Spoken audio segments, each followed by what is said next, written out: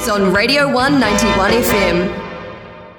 Tēnā koutou I tēnei ahiahi. These are your Radio 1 Te Reo Irirangi Kotahi news headlines for Monday the 15th of March. Ko Eileen tēnei. Today marks 2 years since the 2019 terrorist attack on 2 Christchurch mosques, which claimed 51 lives and remains the worst terrorist attack in New Zealand history. Hundreds of people attended a remembrance service in Christchurch on Saturday, and a prayer service at Masjid Al-Nur Mosque was attended by around 50. Today, the Muslim community in Christchurch will hold private prayers for those who lost their lives in the attack. Here in Otipoti, the Otago University Students Association executive held a minute of silence at their executive meeting this morning in commemoration. Speaking to Radio New Zealand, Community Advisor Raf Manji said there was still anxiety in the Muslim community in Christchurch, exacerbated by online threats against the Al-Nur and Linwood mosques earlier in the month. If you think about where they are in this process, we had the sentencing last year, during COVID, which, went really well, but that took up a lot of emotional energy. Then we had the Royal Commission report land at the end of November, so that also, into that event.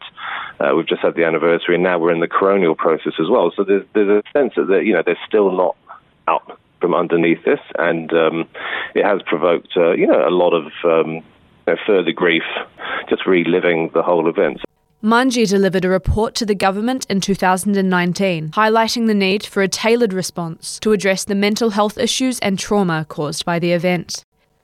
A protest against the military coup in Myanmar was held in Dunedin on Saturday, attended by members of the Burmese community alongside students and members of the wider Dunedin public. The military coup began on the 1st of February this year and has plunged Myanmar, also known as Burma, into chaos. At least 50 protesters in Myanmar have been killed and over 1,000 detained. One woman travelled from Southland to attend the demonstration, and the Otago University Students Association attended, joining the march from the train station to the Octagon with the OUSA banner. Mari McKenzie, politics representative for OUSA, said attending the protest was the right thing to do, and that, quote, "It's not an option for us not to be here." Wearing red to signify their pro-democracy stance, attendees heard speeches from leaders in the Burmese community, as well as from Labour MP for Taieri, Ingrid Leary. Speaking to Radio 1, Ms Leary said she was there to show support for the members of her electorate from Myanmar. I've spoken to a few of the community members who are really, really troubled and really anxious about it. Their houses are being door-knocked in the day and the night. People are being taken away. Ms Leary said she was proud that New Zealand had been the first country to condemn the coup. By attending the protest and sharing their anti-military stance on social media, Burmese individuals living overseas risk arrest should they return to the country. One woman who Radio 1 spoke to, who did not want to be named, said despite the risk of persecution, it was important for the overseas Burmese community to show their solidarity and resistance. Everyone is showing their resistance in any means they can. Back home, people are losing their life, losing their livelihood and their stability, and we are far away from home in New Zealand. We have a privilege of peaceful life. We all know the consequences if we speak against the military or military dictatorship or what's going on in Burma, that people can be persecuted 7 years up to 20 years imprisonment. So any of this community member, if we go home, we are in that danger zone. In the last 24 hours, at least 15 more protesters have been killed as Myanmar enters its 6th week of military rule. Use of drug testing facilities during Flow and O weeks increased this year, as contained in a preliminary report on drug testing in Dunedin by Know Your Stuff and reported by critic Te Arohi. Know Your Stuff drug testing stations saw 70 more drug samples brought in to be tested over the 2-week period than they did during reorientation in 2020. 76% of the samples brought to Know Your Stuff were presumed to be MDMA. Upon testing, only 37.3% of samples were found to be MDMA. Over half of what was thought to be MDMA was actually cathinones, commonly referred to as bath salts. Know Your Stuff spokesperson Wendy said that whilst the results looked alarming, they were not an increase on results collected before O Week this year in Dunedin. She also noted that the numbers were not final, as the final report would take some time to collate. Saturday's graduation ceremony went smoothly, the first graduation ceremony to take place in Dunedin in over a year.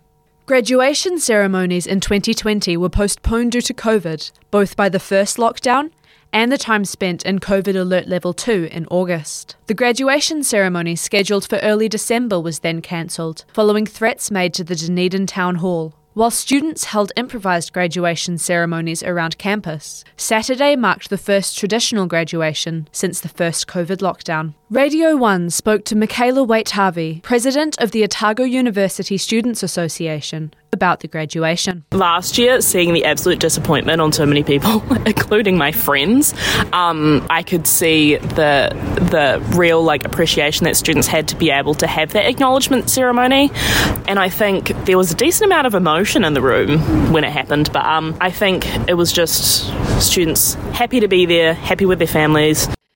Despite having no clear purpose, the Sign Up Club has built the largest membership of any club on campus, as reported by critic Te Arohi. Having begun within the Otago University Snow Sports Club, the Sign Up Club has quickly expanded far and wide, reaching over 700 members. Founding member Devin Burns told Critic that the club grew out of COVID, with everyone having become so used to scanning in that the need for a sign-up club appeared. Using multi-level marketing tactics, the club asks that those who sign up recruit 3 friends, who go on to recruit more friends. An air of secrecy surrounds the club, with members telling Critic that, quote, "You don't know what goes on in Sign Up Club until you sign up." Anyone interested in joining the Sign Up Club can visit the club's Facebook page.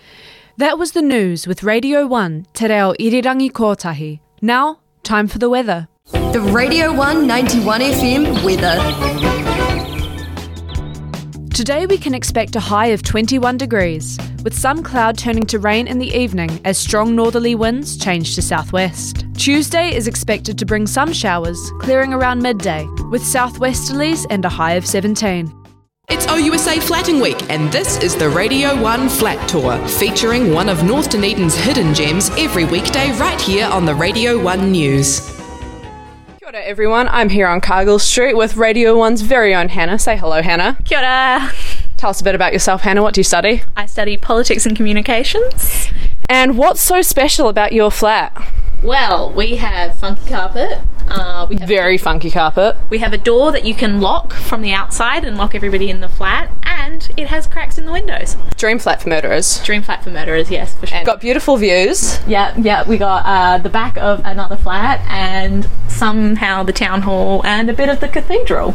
I think that's quite lovely. Yeah. Tell us about your hot water cupboard. Yeah, so in the hot water cupboard we have a kombucha brewing station. I haven't actually touched it for a couple months, and upon opening the door today I realised I should probably do something about the massive SCOBY that is growing in my hot water cupboard. What flavour kombucha are you brewing? Well, at the moment it's black tea, and I have a can of peaches in the cupboard that I should probably add to it, but I feel like it's probably morphed into vinegar now by this point, so I might have to throw it all away. To find out more about how to live your best flatting life, head over to the OUSA Flatting Week Facebook page.